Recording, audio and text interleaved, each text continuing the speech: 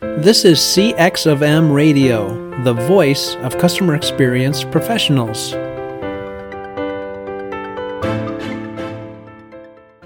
LinkedIn presents. Welcome to another episode of Press One for Nick. Your host, Nick Glimsdahl, is the Director of Contact Center Solutions at VDS. Through conversations with customer service and customer experience leaders, Nick and his guests exchange insightful stories, best practices, and invaluable lessons they have learned along the way. Welcome to the Press One for Nick podcast. My name is Nick Glimsdahl, and my guest this week is Steve Cadigan. Steve is a sought-after talent advisor to leaders and organizations across the globe. As a founder of his own Silicon Valley-based firm, the Cadigan Talent Ventures, Steve advises organizations including Twitter, Eventbrite, Cisco, Intel, and Salesforce, the small ones.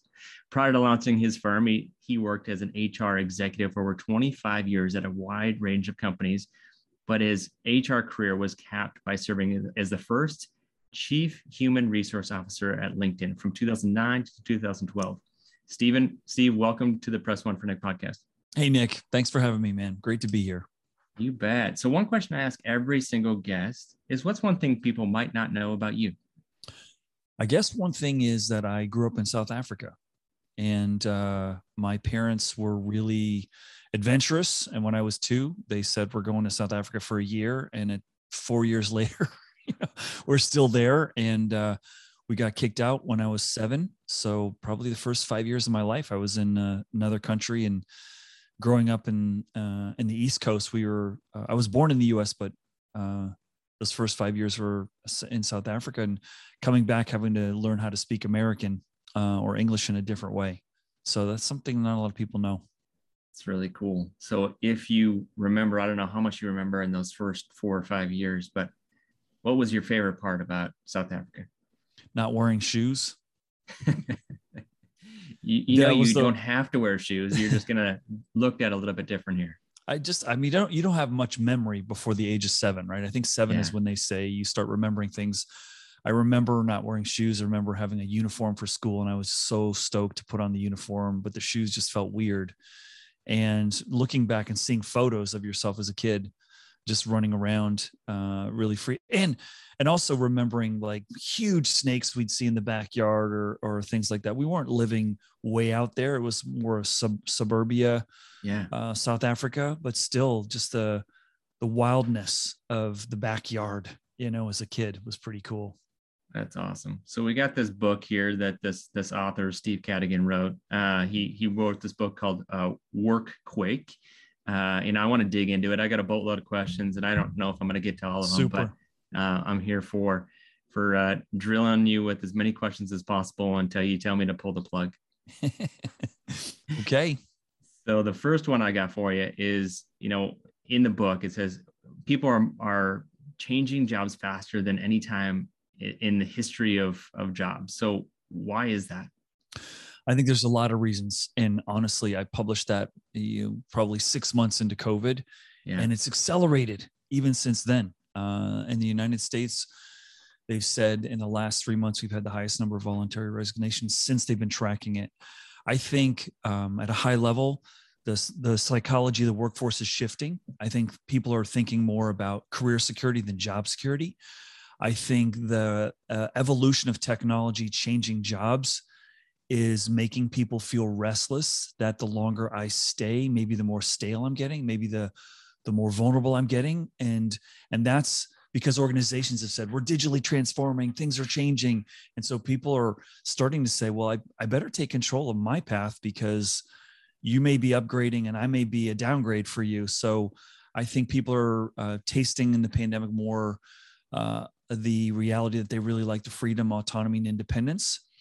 And at a strange moment in time, as we record this during the pandemic, where people are sort of hitting pause and going, maybe I can rebuild my path differently. And I think they're acting on that in like significant numbers. So lots of factors. I also think that, and a lot of research I talk about in my book, which is the shelf life value of a hard skill today is shorter than it's ever been. So the need for you to learn new things is constant. And so people are, wondering, am I learning the right things? And if I don't feel like I'm learning the right things, I'm going to go somewhere where I think I will learn the right things. And lastly, Nick, I think, and again, I feel a little bit responsible for this because LinkedIn created this great transparency to opportunity that unlike anything we've ever had before, where you can see how you can apply your skills, talents, and abilities and what jobs are open on a scale never before realized. I think that maximum choice is creating maximum confusion for people. Like, where should I go? What should I do? And the great thing about more choices, that's wonderful. You have more choices. The dark side of more choices, the fear that maybe I made the wrong choice. And so we've got this great visibility to all this opportunity. And as soon as you make a choice, then you wonder, oh, did I make the right choice or the wrong choice? And I think that's causing some churn. And we haven't seen that settle out yet. And this may be the new reality, that the workforce is going to be a lot more fluid, but we don't know. Yeah. I think, how is that going to change people's thought about a career? Because it's not necessarily going through 2 months or 6 months or a year or 5 years or 25 years because I have a pension, so I'm going to stick around for 25 years. People's mindset isn't like that anymore. Like you said, there's not enough clarity. There's more confusion than anything because of all the choice in the world. And when somebody's going to pitch them, if it's a head of HR and they're like, hey, look, all the cool things and the swag there I'm going to give you on day one. And you show up and you're like, well, what do I do next? Like, where is that path for an organization or for an individual, I guess, even for their career moving forward? Well, that's a great question, Nick. And I think that what it makes me reflect on is a conversation I have with many organizations around the world. And this is not just a North America thing. This is a global phenomenon that we're seeing, even in countries where there's high job protection and job safety legislated, that people are still moving faster. And I think that one of the questions I ask all executives is, do you believe that this trend of people moving is going to change? Do you think people leaving companies faster will change in the future? And the answer is always, nope, I don't think it will. I said, so maybe the challenge is, how do you optimize for creating value when people are with you for a shorter period of time? Or how do you think differently about your talent portfolio? Because most organizations, and I've been as guilty as this as the next person, so I'm not pointing fingers, most people care about employees only when the employee works there. And I think in a more fluid world, and this is a good thing, we're going to have to care about people for the entirety of their careers, not just when they work for us. And so I call that, in my book, I call that the Tony Soprano school of HR. You quit, you're dead to me. And you just can't do that today. Yeah. Because you've got, in a world where people are leaving companies faster, that means you have more ex-employees, you have more alumni. So I think organizations are going to start to see their portfolio not just be caring about the people who work for them, but caring about the alumni and nurturing the alumni, maybe inviting the alumni back. And so on the career front, I think we're already starting to see people have multiple employers. Or, and this platform is a really interesting one. Some people are making a living off of platforms that disable their necessity for them to have to work for somebody else, right? Think about all the gig opportunities that people have, side hustle, whatever you want to call it. And we're seeing careers turn into sort of patchworks of a portfolio rather than a single employer. And I think that in a world where things are changing, I think we all want more options. I think we all want more control. And I think that's a good thing. So, it's not the future that we were raised on, or my generation was raised on, where, you major in this, build that skill, write it till you retire. And now it's like, yeah, but that industry, I prepared myself for it. It just got disaggregated by a unicorn. So I need to have different options, right? And so I think it's going to be different. I don't know exactly how it's going to play. I saw one article that said, my dad had one job, I had 8, and my kids are going to have 8 at the same time. And that's sort of, I think it was in The Economist, and it was a pretty provocative, but not too far from how I see this potentially playing out. And that's highly uncomfortable for these big organizations that, like, you work for me, anything you think about when you're working for me, I own. Like, that's going to be a challenge for them to make this adjustment. Yeah. So take those guys out of it. Take the very rigid black and white. You have one job, and the job is for you to work with me and focus on my business outcomes, not anybody else's. How else, for the other people that are maybe more open-minded, how else can you keep our staff from leaving? Because the great resignation, right, is here. And so how are you able to, it's not just the swag that we're giving them. It's not the beer or jeans on Friday or the kegerator in the corner. Like, how are you going to continue to add value to them? And is it focusing on that employee lifetime value and bringing them back and having that boomerang happen again? Yeah, Nick, you're on fire. These questions just get better as we go. No pressure. I don't know if it's going to continue. That trajectory is going to continue. So whatever that was in that espresso, like, keep doing that. All right. Well, listen, I think about what you just said in a couple of different frames. One, I don't think keeping people longer is going to be a achievable goal. I don't. I think you're going to be continually disappointed if you're like, oh yeah, we're going to measure all your bonuses on how long people stay, when everyone you ask says, do you believe people are going to stay longer in the future? No. So I think what that means is we need to think about, like, well, what are we here for as an organization? We're here to create value. We've believed full-time people dedicated to us over a long time is the best way to do that. If I take a look at Tesla, if I take a look at Facebook, Apple, Amazon, Airbnb, Slack, all these companies, the median tenure in these organizations is around 2 years, and they're creating some of the most disproportionate value and profitable companies around. So they're proving in a domain, and especially Tesla. Look at the automobile industry. Tesla is worth more than Ford, Toyota, and Honda combined today. Yeah. Do they sell more cars? No. Are they more profitable? Nope. So what the investor community is voting on is a more fluid workforce, is a culture of change, and also a culture possibly of greater innovation, right? And so we've been built to have this, we've had this paradigm. This is what I'm saying in WorkQuake, like, the world is changing, and there's going to be ways, and there are some businesses, like you said, the black and white, that maximum control, and they're still going to do okay. But I think most businesses are going to do, as Mark Andreessen said, software is going to eat the world. You're going to have a lot of technology. And the sooner you get an edge around, hey, we've thought we need people here a long time to create long-term sustainable value, but we're having more and more examples of very fluid workforces creating a lot of value. And what I say to leaders, and I feel for them because they're like, hey, Steve, this is really scary. It's frustrating. And I don't know if I want to hug you or hit you. As I say, listen, if you accept some of these principles of the data, then there are ways that you could maybe create greater value in a more fluid. Don't just assume that's the only way. And it feels uncomfortable because it's not what we know, right? So are you saying that with Ford and GM, if they had the same mindset as Tesla, that they would be more innovative and they would be worth more to the marketplace? I think their biggest challenge is themselves. The biggest challenge is the paradigms and the models that they've built and getting out of their own way. And I think it's much easier to build a culture, having done it for once in my life, than it is to change a culture. It really is hard. I was on the phone with a very large technology company in Spain.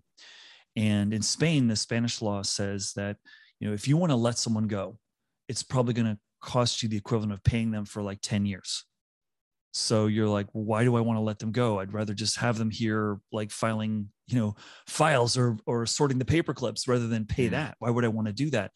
And so their biggest challenge was we can't change because we can't shift our skill profile fast enough. Right. And so I don't know, those organizations. I had a conversation with the president of General Motors just 2 weeks ago.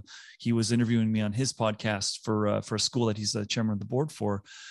And I think they look with envy and say, well, game on, like, let's go. What can we learn? And they're doing everything they can to move faster. I mean, Ford just came out yesterday with a big campaign, like, we are the most forward-thinking electric car company in the world. I'm like, obviously the Ford communications team came up with that headline, but they built some new factories that are driving, more electric car battery creation than even Tesla is. So I think they want to prove that they're more innovative, right? And they're trying lots of things, which is a good thing. Yeah, it's important to talk about it, and most of the time, it's important to talk about it after you've already accomplished it, not necessarily at the beginning. We were told, Nick, we got to write the goal down if we want to achieve it, so we wrote it down. Yeah. We definitely learned that in grade school, and then we should have innovated from there. But since we're already ruffling feathers, we might as well continue the journey on the next question. You mentioned in the book that college is no longer the investment that will guarantee us a viable career path. Most universities and college professors will freak out over that, but how should we view school instead? All right. So let me first come clean on this one, because I've got a lot of people have reacted to this one in very healthy ways, right? It's like Carol Dweck, who's the godmother of the growth mindset, said, if your brain isn't hurting, then you're not growing. And so do I want my children? I have 3 boys and I have 2 stepdaughters, and I have every desire for them to go to school, but not to get a job. I want them to go to school to learn how to think critically, how to communicate, how to express themselves, how to build their power skills, their soft skills. I want them to get exposed to lots of different things so that when they enter the world of work, that they have maybe more choice, more capability, more options. So I'm not saying that it's not a good investment. It's just, I think we've looked at school as like, oh, I go to school to get a job. No, that is an outcome. That's a good outcome, but that's also building community, learning how to operate, and getting exposed to different ideas and different cultures and different people, and learning how to create new things in new ways. And that's a really beautiful thing. But if people are thinking I go there means I get a job here, I think it's the wrong way to be thinking about it. And I think we've got so much access to free knowledge today, more than ever before. And the pandemic a lot of these organizations that were selling online careers gave it away for free, which is a beautiful thing. The Coursera's, Singularities, Udacities, and so forth. That I think, and Google just came out and said they're partnering with Coursera for a 6-month credential that will guarantee you an interview with a top tier company, several interviews with a top tier company in 6 months. And so, it's not the guarantee right now. We're seeing business schools close down from some very big name universities. They're just closing the business school. So I think the shape is happening. I'm not blaming education, and I'm not pointing fingers at institutional education, because when I go visit a lot of these schools around the world, and I teach and I guest lecture all over the place, I asked them, said, so what are you teaching and why are you teaching what you're teaching? And they say, well, we're trying to prepare students for society. But when we go talk to organizations, we ask them, hey, what should we be building? They don't know how to answer the question. So businesses, you see, aren't really sure what skills they need for the future. And if businesses don't know, how can, institutions be able to optimally prepare them if that's the market that they're preparing them for, which is just an interesting dynamic. And I do think so. To cut to the punchline, I think the future of education is going to be shared ownership by enterprises. You are not going to win in the world of recruiting today if you're always hunting for talent. You're only going to win if you're growing it, building it, making it, and hunting, because the supply is shrinking, and the technical talent, there is no reservoir of technical talent that hasn't, it's a finite amount right now. And so everyone's going to have to learn to be more creative. In a competitive market, does your customer service stand out from the crowd? One way to offer a better experience is by moving your contact center to the cloud. But with so many options to choose from, how do you know which solution is the best for both your business and your customers? That's where VDS comes in and guides you to the best solution. They understand your clients' pain points, business outcomes, and goals. Then VDS designs, implements, supports, and provides 24/7 managed services. From start to finish, VDS is committed to finding the best solutions for your clients' needs. To learn more, go to www.govds.com or find a link in the show notes. Yeah, I love the mindset shift. It's completely different than, so what you talked about, you were a guest lecturer, a guest speaker at a university. So what would happen if that was the degree? Is you just talk to, because just stop right there. I mean, I learned the most when I got my MBA was from adjunct professors who actually lived and breathed the expertise that they were speaking. And if I could learn from leaders of HR around my HR course, and it was learn as you go, or it's negotiation, I'm learning from Chris Voss, or if it's talking about employee experience, I'm learning from somebody else who is an SVP at Visa, or whatever it is. Like, have the ability to mix and mingle your education and still have a certificate that you get to take home. But how much more would I be able to learn is, and then adapt and put into action, instead of just saying, hey, I answered a 70 out of 100 or a 95 out of 100 because I really memorized well. Maybe there's a better way to do that. And I think you nailed it, where companies maybe could take that into action, but so could organizations like yourself. I think I'll just take myself as an example. I was a history major. I entered school and exited school with not a clue of what I wanted to do. I'm the son of a minister and the son of a social worker. And I learned as a history major. I majored in history because I loved the subject more than any other subject. I wasn't thinking, if I do this, I will be this. I love the subject. And maybe if my parents were more directive, it's like, no, you need to be business because you're going to make some money and then we can retire early thanks to your, earnings. That wasn't how I did it. And I realized, Nick, in my professional career, in all humility, I realized the top job for my profession, being the first chief HR officer at LinkedIn, was the only job in the world in my profession of HR that I would want to do. Top of the heap, top of the mountain. Now, how did that happen? Like, I didn't do a single internship in college, not one. I painted houses. I taught tennis. I was a security guard. And so what I learned as a history major was the ability to think creatively, to solve problems differently, to look at set of data and to question and challenge it, to communicate really well. And my profession is all about building trust and being credible. And you got to be humble too in that. And so a lot of my college experience was also competing. I played in 3 sports in college, and I wasn't a superstar by any means, but that whole experience of competition and studying people in certain situations, I parlayed that so well in my profession, which is I get joy learning how people handle situations. How do you handle victory? How do you handle defeat? How do you handle pressure? How do you handle working for a screamer coach or boss? And how do I optimize the arrangement of the unique personalities and people that I have who are all going through their own stuff in their own life to produce something great? That probably parlayed more for me to leverage in my profession, the recreation time that I did in school, than anything I did in the classroom. And that's not something people want to hear, because they think, oh, it's all that sports stuff is just call it extracurricular, right? Not core curricular. Yeah. And so, this is why I think we're looking at education wrong. And I got into a big debate with this guy in India recently. He's like, well, Steve, you're saying everyone should learn the soft skills, or what you call power skills. In India, it's all about STEM. And I'm like, well, listen, I've hired my fair share of STEM mercenaries. Smartest person in the room cannot work with other people.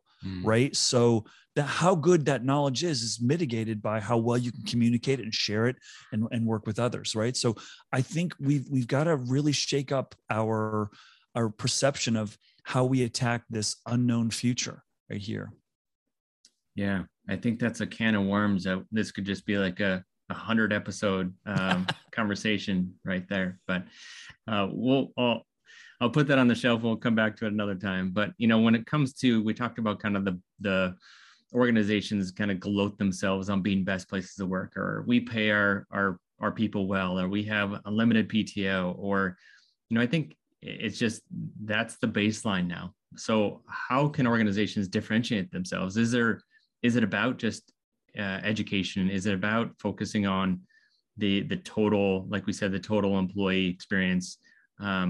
Is there something else? Is there steps to take to get people to stay longer? Because I just talked to an organization, publicly traded organization last night, and they were saying, I am struggling trying to find and retain and hire people because it's just tough. So What's the better way? Well, the first thing I like to do when I'm having a conversation like the one you just had is ask them, how profitable have you been during the pandemic? And what I hear 9 times out of 10 is, oh, we've been way more profitable. I said, so what's your problem then? Your problem is that you believe people staying longer is the right model for organizational survival. And you just told me your staff's never been leaving faster and you're making more money. I'm like, so you're worried you're going to run off a cliff at some point, but, and that's fair. But again, I really feel like, the pace that we're in right now, it requires us to be more creative and more thoughtful around coming up with a different talent strategy that optimizes for getting people up to speed quickly, that optimizes for maybe we need to re-engineer work, right? So that someone doesn't need 6 months to learn how to do this, or 2 years. I was in Atlanta 2 days ago, had a manufacturing said, my machines require people to take 6 years to learn how to operate this. And then see, they leave 2 years later. I'm like, well, that's on you, man. That's on you. Why did you design the job? And he was like, no, he was feeling like he's a victim. Like, well, the machine requires that. No, you could have different people own different parts of the machine. Yeah. That way, you can change it out. So, but it's on us to sort of think about this just a little bit differently. And that's why I think the problem we face is also the biggest opportunity that we face. Like, the pandemic has given us a moment in time to rebuild. We are not going back to that, whatever that was, right? And what I tell people is, you don't have a recruiting problem. You don't have a retention problem. You have a belief that I need someone. How do you know you don't need 3 contractors? How do you know that you don't have someone else in the organization? So when people tell me today, I've got a recruiting problem, I say, well, let me ask you, do you know all the skills of every employee in your company? And they go, well, no. I go, well, then how do you know you don't have someone that could do part of this, or maybe do it a little bit better? And this is one of the wake up calls. And I have a TikTok channel that's been gaining some momentum. We just hit 125,000 followers and closing in on 1 million likes. And I take that as a sort of a humorous channel to sort of poke fun at corporate America. And I have a whole series called True Stories from Corporate America. And one of the things I say, and I'm going to do this whole, hey, we're a great place to work. You're a great place to work. Okay. Is talent the first thing you talk about in every meeting? Well, no. Are the best systems in your company the people systems helping people do their jobs better? No, we bought a really good accounting system and a good sales CRM. Right. So you're not a people first company. We believe we are. We're a nice place. We like people. We treat you well. We pay you well. But a talent first company has a lot of other ingredients. Like, we know all the skills of all our people. We know how qualified they are for every other company. Think about this. And this doesn't make any sense to me, Nick. How can you dare come to me and say you have a recruiting problem when you don't know the full inventory of all the skills you have in your company? How dare you say that? How dare you say that you're a people first company when not every employee has a visual graph of how qualified they are for every job in the company? And for any job that they're less than 60% qualified, here's the courses that you could take to get you to 70, right? How can you say that? And we've got such a low bar that we should be holding companies way more accountable to do a lot more. And here's another thing I will tell you as a human resource person going out there. And if I were to take my shirt off, you'd see the scars on my back. More people know what they don't want from human resources than what they do, because they've never seen great talent strategies really play in to deliver greatness. Now, I had one last chance in my career arc at LinkedIn to be able to change the arc on that, because I had a great leadership team around me, had a great CEO, had a great team that's like, we don't know what we want from HR, but we know we want it great. And I'm like, well, great HR means you're all great at HR, not me. Yeah. That means you have great people sensibilities, that you care about the careers of your people and you care about the culture. And it's usually like, diversity. Yeah, well, that's the diversity person over there. They own it. Wrong. Everybody's got to own it if you want to move the needle. As soon as you park it that someone else owns it, you've just divorced yourself from sharing responsibility for that. And that's part of why I'm sorry, I'm just getting on my soapbox here, but this is part of why I wrote my book. Man. Keep going. But this is part of why I wrote my book. We have got to change here. This is a moment. We have a greatest opportunity in our lives to rebuild the future of work, to raise the bar on what it means to be a great place to work. Really, most places aren't. And I've been a part of that too. I've said, oh yeah, we're really great. We really, really work. And so I want to help show people this is what it can look like. And employees, this is what you can expect. And leaders, this is what you can do. So the short answer is, do you want someone to stay at your company longer? Make it easier for them to leave. Prove to them that staying with you, they will grow, make an impact, and be far better staying with you than anywhere else they could go. Now, that's really hard because the grass always looks greener over there. No company or job is perfect. It all has pieces of it that aren't perfect, but you don't know that until you've gone a few other places. That's why I would love to rehire people that went to a place that everyone thought, like when we had people that would leave and go to Google and come back, as soon as someone would resign and say, I want to go to Google, say, okay, why don't you go talk to Susan and see what she thinks when she went over there. It's not what you think, right? Yeah. And maybe it will be for some people, but I think it's healthy, and it's scary that we're seeing all this transition, but there's opportunity here, right? There really is. Yeah, I think the more transparency you can bring to that conversation and saying, hey, you're not qualified yet, but I know you want to get to here, because that's what we've talked about. You know, it's not just a quarterly business review with our employees, but it's the journey that I want to take you on, and I want to be part of that. And if you want to get from point A to point B, and it's going to take that course that 1 to 2 to 3 years maybe to become that engineer instead of the tier 2. That's okay. And let's talk about how we're going to get there. And if you're going to be able to take that as an education, as the guide for that employee, man, you're going to be a differentiator. That next organization that headhunts them, they're going to be like, well, what do you have for the training? How are you going to keep me accountable and keep me going to where I want to go, and remove some of the barriers? And the same is true with customer experience, right? You communicate when things don't go right, you communicate, and then you help them get from point A to point B and remove the friction. You should do the exact same with your employees. Right. And who's a more loyal customer? The one you never had a problem with, or one you did and you fixed? It's right. The latter, the one you did, right? You fixed. Yeah, that's right. I think, I was thinking about this, and I think that we really have a great chance here to sort of reframe this. Like you said, I like the way that you put that in terms of, who some of the big companies I've worked with will, the managers say, well, these are my employees. No, they're not. They're, they're the organization's employees, and we're getting in our own way. It's human nature. And again, I've been as guilty of this over my career as anyone, which is like, you go to a manager and say, hey, we need you to move this person over there. And they're going to be like, they're going to translate that to be, well, I'm not going to make my numbers. I'm going to be late for dinner. I'm going to have weekends where I'm not with my family.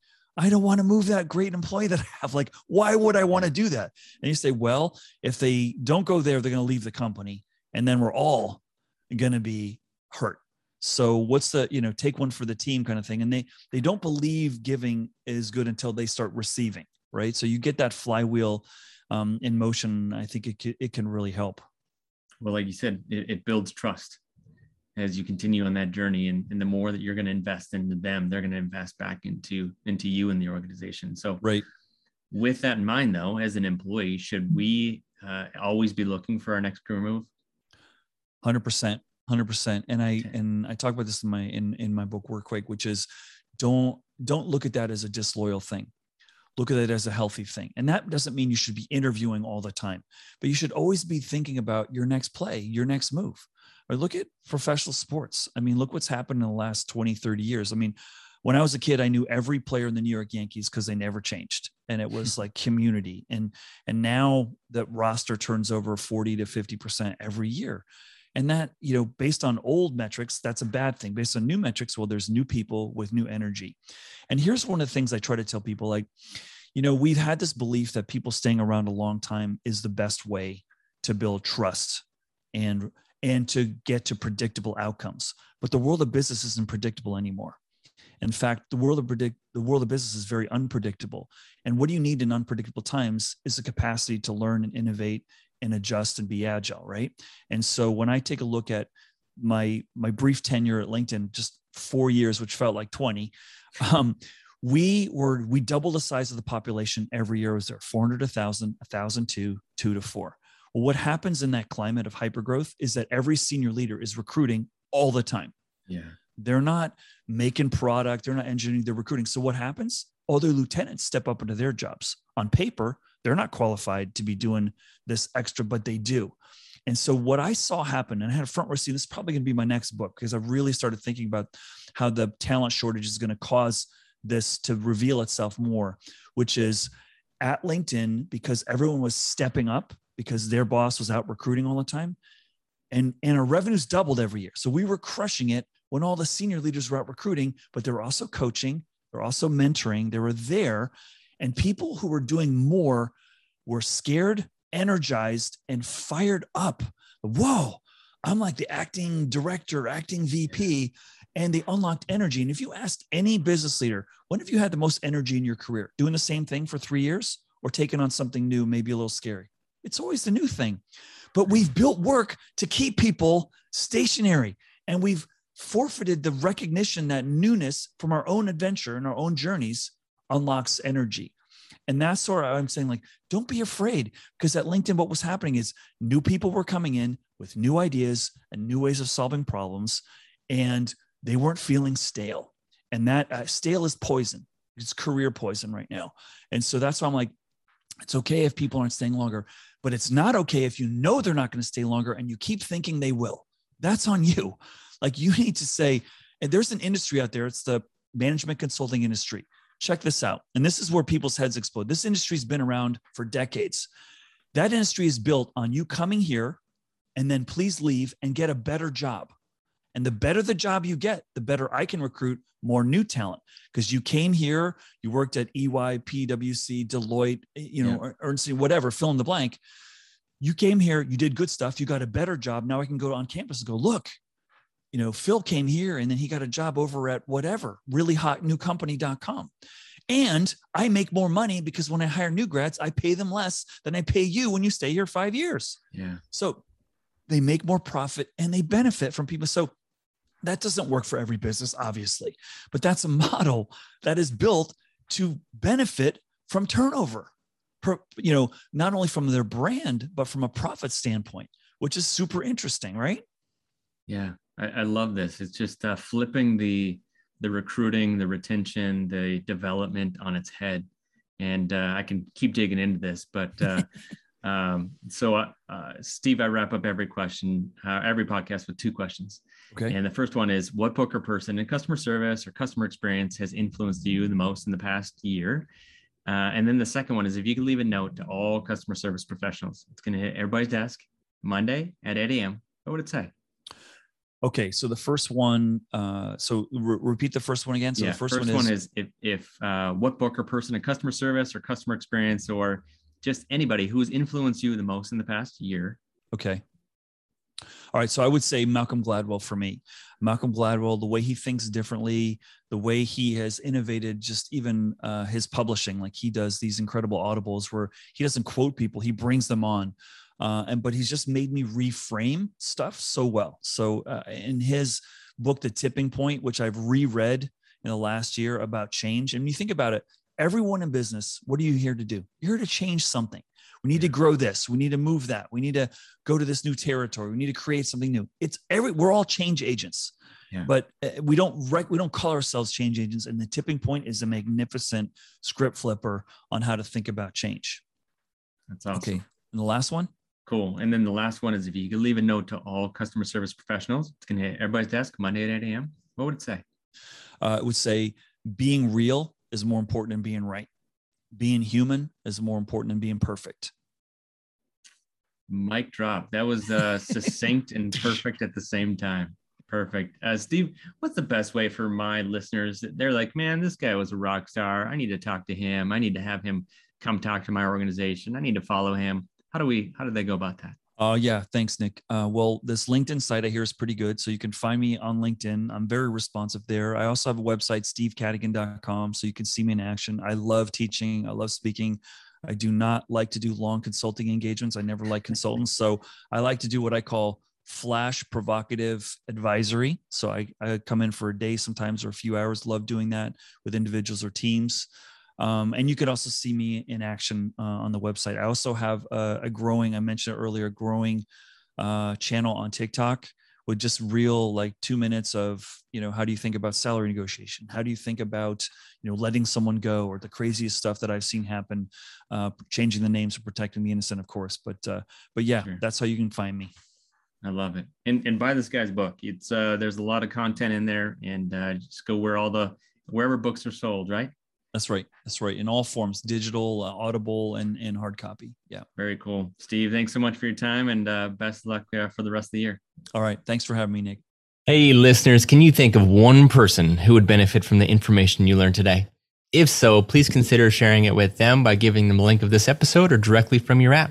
And last, if you'd like to receive all the quotes and book recommendations from all my guests, go to pressonefornick.com/podcast. Thanks for joining us for this session of CX of M Radio. Be sure to rate, review, and subscribe to the show, and visit cxofm.org for more resources.